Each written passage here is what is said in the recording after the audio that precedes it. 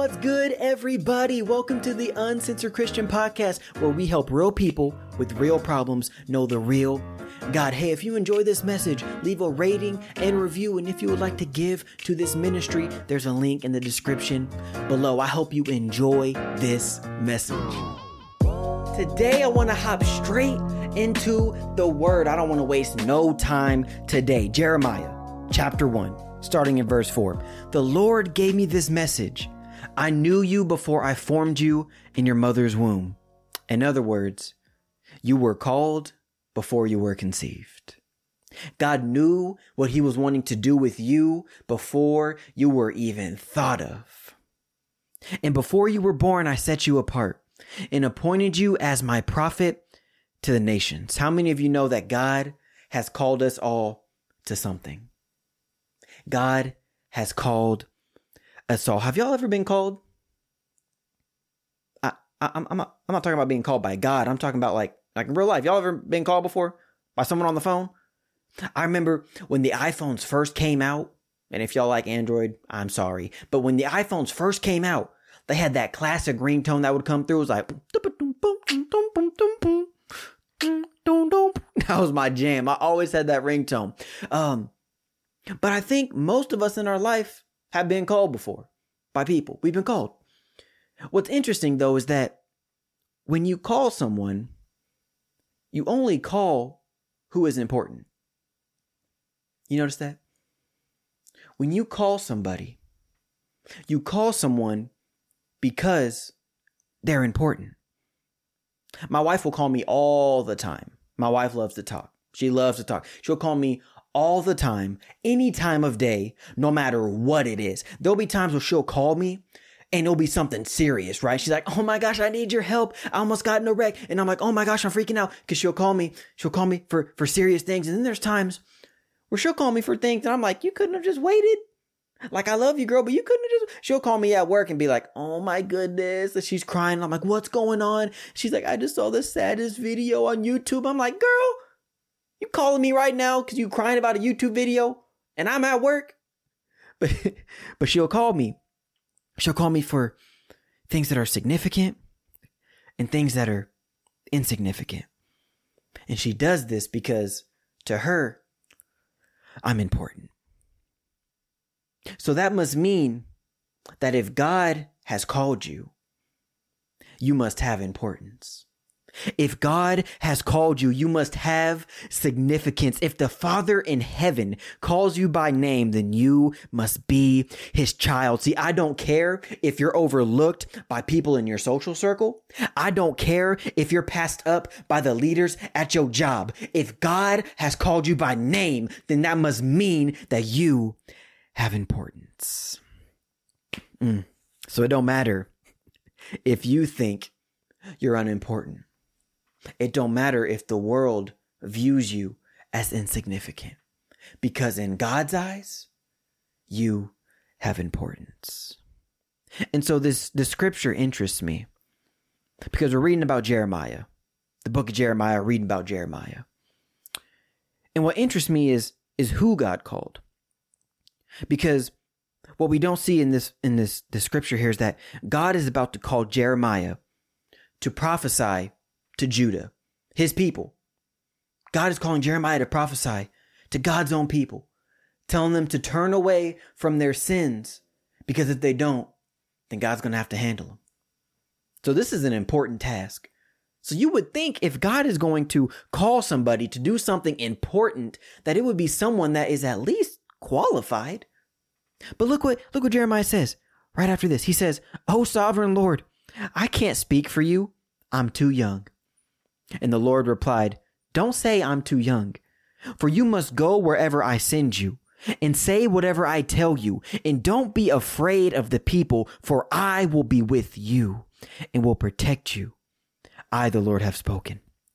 I love this because Jeremiah was disqualifying himself because he felt he was too young. And often what we view as an inadequacy, God sees as an opportunity.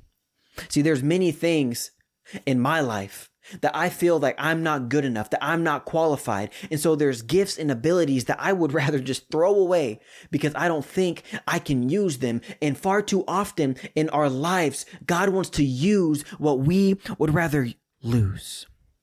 And so I remember thinking, when God had called me to start this podcast and start preaching, I thought, man, God, you crazy, dog, because I felt just like Jeremiah here. I'm too young. I'm too young. I'm only 23 years old. You really think that people who are upwards of twice to 3 times my age are going to listen to anything I'm saying? You really think that my words and what you're calling me to do is going to be able to help them? Like, they're not going to want to listen to me. To them, I'm a child. I'm too young. And I came to God with all of these concerns. I came to God with all of these excuses. And in that moment, God gave me this word, and I'm going to share it with you today. God said, do not let your concerns get in the way of your calling. Y'all ever make up a list of reasons as to why you can't do what God has called you to do? Like, y'all ever come up with a list of excuses as to why you're not capable, or as to why it's just not a good time to do what God has called you to do? I did this when God called me to join a small group, because the last thing I want to do is join a small group. And let me explain why. When it comes to talking to people, I suck. Like, I'm gonna be honest with you. I suck when it just comes on talking to people one-on-one. I never know what to say. I'm so bad at holding a conversation. After I get out, how's the weather today? I'm done. That's it. I've ran out of all the things I know to say. And it's so weird because I love speaking in front of people. I can speak in front of thousands. I once spoke in front of 14,000 people. No problem. I loved it. I would do it in a heartbeat. But you sit me down in front of one person to just hold a 10-minute conversation, and I'm done. I'm just not good at it. So when God called me to join a small group, I was thinking, man, God, I can't do this. Like, I ain't gonna have no time. I work too much. Ain't nobody gonna be able to join the small group. I came up with all these excuses, all of these reasons as to why I can't do what God is wanting me to do. And it's so funny because a lot of these things that God calls us to do are things that we pray for. They're the things that we pray for. And you're thinking, I never prayed to be a part of this. I never prayed for God to do this for me. I can tell you right now, there's been so many times in my life where I'm sitting here going, God, I pray that you do your will in my life. That sound like anybody else? Anybody else pray that prayer? God, I pray that you do your will in my life. I don't care what it is, Lord. I submit to you. Do your will in my life. And so God decides to do his will. But when we see what we have to do to get to his promise, oftentimes we become reserved. We'll pray that God does his will in our finances.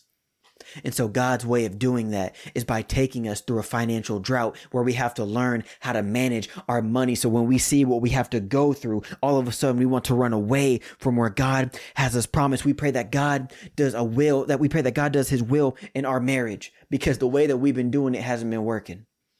And so God allows you to go through a rough patch so you two can grow closer together and hold on to each other. But oftentimes when we see the path that God wants us to take, we become reserved. And what God is just trying to get someone to see is that God is saying, if you will just give me your reservations, I'll handle them. Just give me your reservations. If you will just show up on time, if you'll just show up when I call you, I will make sure that your promise is fulfilled. I'll make sure that I use you in ways that you could not do on your own. If you will just give me your reservations and show up when I call you. Ooh, that's a word. That's a word. I feel this so strong in my spirit. Look at verse 9. Then the Lord reached out and touched my mouth and said, look, I have put my words in your mouth. How many of you know that if God calls you to do something, he will equip you with what you need to do it? He said, today I appoint you to stand up against nations and kingdoms. Some you must uproot and tear down, destroy and overthrow, and others you must build up and plant.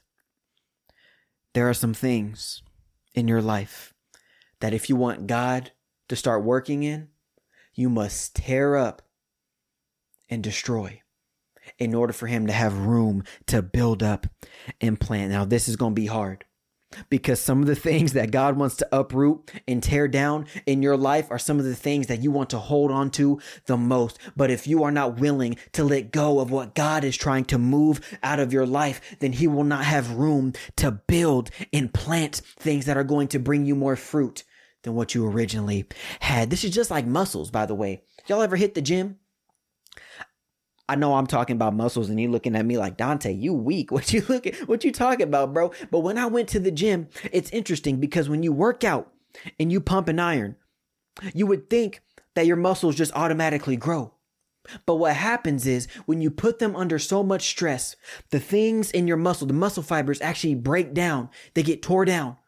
And because of that, they're able to be built up. And so what happened is that God was calling Jeremiah to speak against Judah. God was calling Jeremiah to let them know the things that are about to be tore down and destroyed.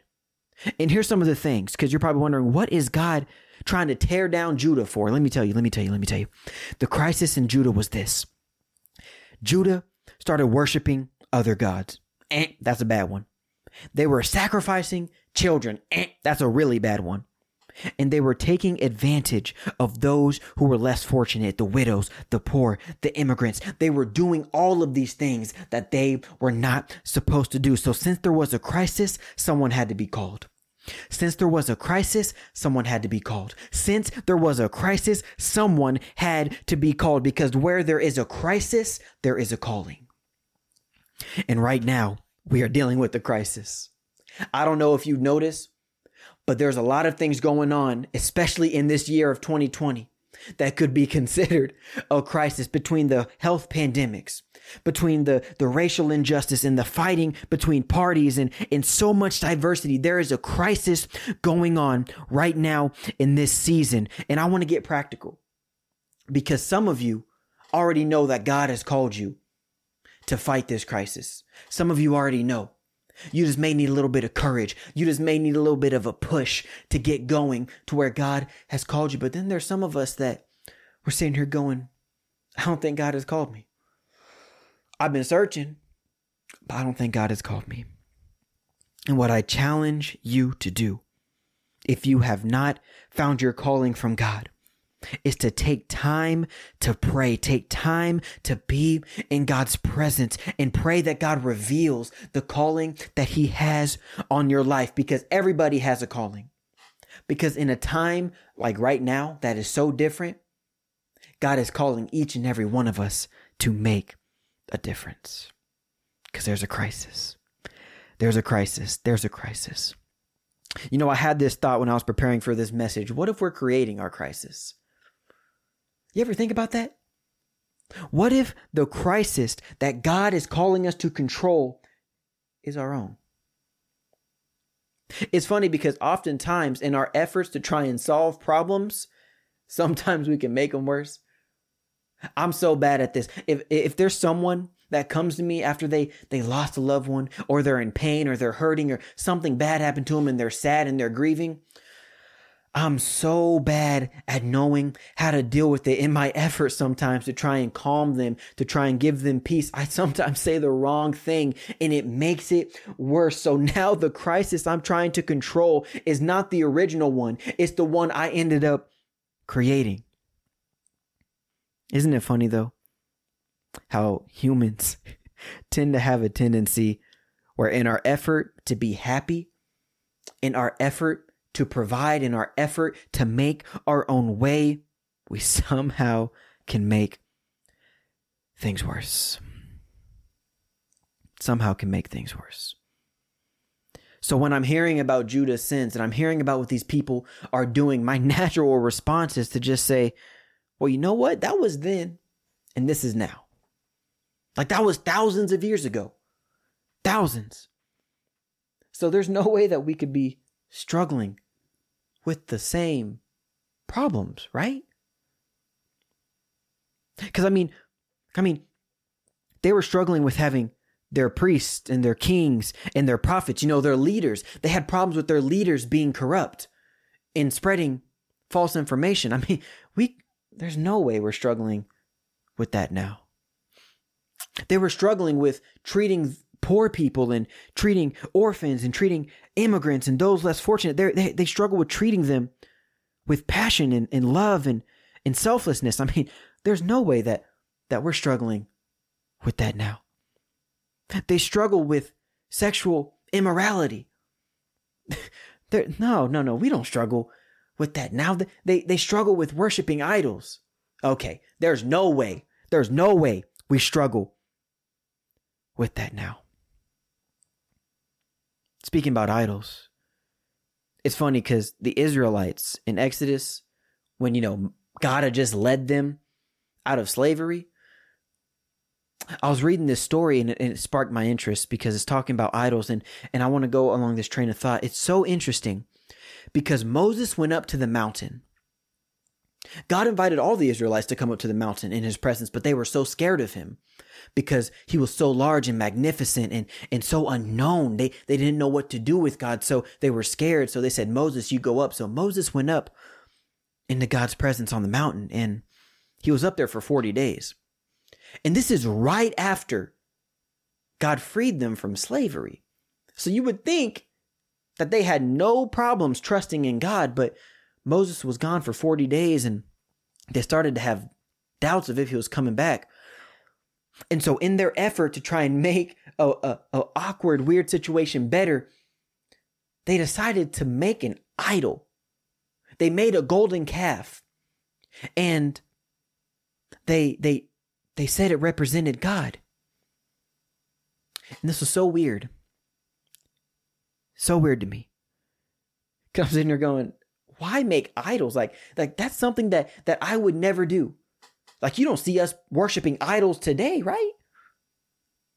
I mean, I'd never worship something over God like my phone. I'd never worship something over God like politicians and fighting on their behalf, even though that they're just human beings. I would never worship something over God like my job. It's funny because a lot of these things we find our identity in instead of finding our identity in God. But I want to go back to the idol, because they made this idol and they didn't call it a separate God. They called it Yahweh, the same God that led them out of Egypt. They tried to make this idol representing God, and in this instance, they were domesticating God. They tried to tame God into something that was more manageable, like an idol, instead of something so raw and powerful, which is actually God's identity. And it's easy to tame God. We're not supposed to, but it's easy for us to try and tame God by just taming him to a Sunday when we go and worship, or trying to tame him to a building that we all gather in, or trying to tame God into just a person that we run to when we need help. See, the problem that Judah faced, the problem that Israel faced, and the problem that we face today in our crisis is that the problem time and time again is that they tried to boil God down to just another option. They tried to boil God down to just a plan B, a second choice, something that you run to when your first option, when your first goals, when your first dreams didn't work out. And how are you going to make God into your plan B, your second choice, when God is the first and the last, the Alpha and the Omega? See, I wonder what crisis could be avoided if we made God our plan A instead of our plan B. I wonder what would happen if instead of asking God to clean up our mess, we walked in his word so that we would be clean. And you would think that as human beings, we would have grown past these struggles, because we're talking about struggles that have been going on for thousands and thousands of years. You would have thought that we would have been done lying, because, Adam and Eve lied to God when he asked them where they were. They hid from him. You would think that we would have been done. I mean, Cain killed Abel thousands of years ago. You'd think that we'd be done with jealousy and anger and resentment. So my question to you is, what if the crisis that we're called to fight is self-created? Because you notice how every time God called someone to handle a crisis, whether it was a prophet or someone to make an ark, every crisis that God called someone to was created by people. God had to call someone else to solve a crisis. He had to call Jesus. Because Jesus had to come down to earth and solve the crisis that humanity created, the crisis of sin. The crisis that we dug our hole so deep that we had no way of finding salvation. And so Jesus had to come and be a sacrifice to control our crisis. I want to go back real quick, and I want to look back at verse 6. When Jeremiah was saying, God, I'm too young. I can't do this. I'm too young. I'm not capable. When God said, don't say I'm too young, because you must go wherever I send you and say whatever I tell you. And don't be afraid, for I will be with you. This is going to help somebody today who feels that they are called to control a crisis, who feels like they are called to take the next step in bringing God's kingdom to earth. Look at this. Because Jeremiah was so uncertain of his own abilities. But you are first called to not change others, but to change yourself. Because Jeremiah had some insecurities. He didn't think that he was capable. And Jeremiah had to first change who he put his trust in before God could use him. Because how can people put trust in you if you don't even know how to put your trust in God? And so when you put your trust in God, then you are able to start making a change in this crisis. And the change may be big or small. You may be called to preach to thousands of people and make impacts across the world, or you may be called to just reach your neighbor down the street. You may be called to just bring a smile to someone's face who is having a terrible day. But no matter what the size of your calling, remember this. You are called because to God, you are important. Father God, I thank you so much for your word. I thank you for your love. I thank you that in a crisis, that in a moment of need, that you have given us all the ability and you have given us all the call.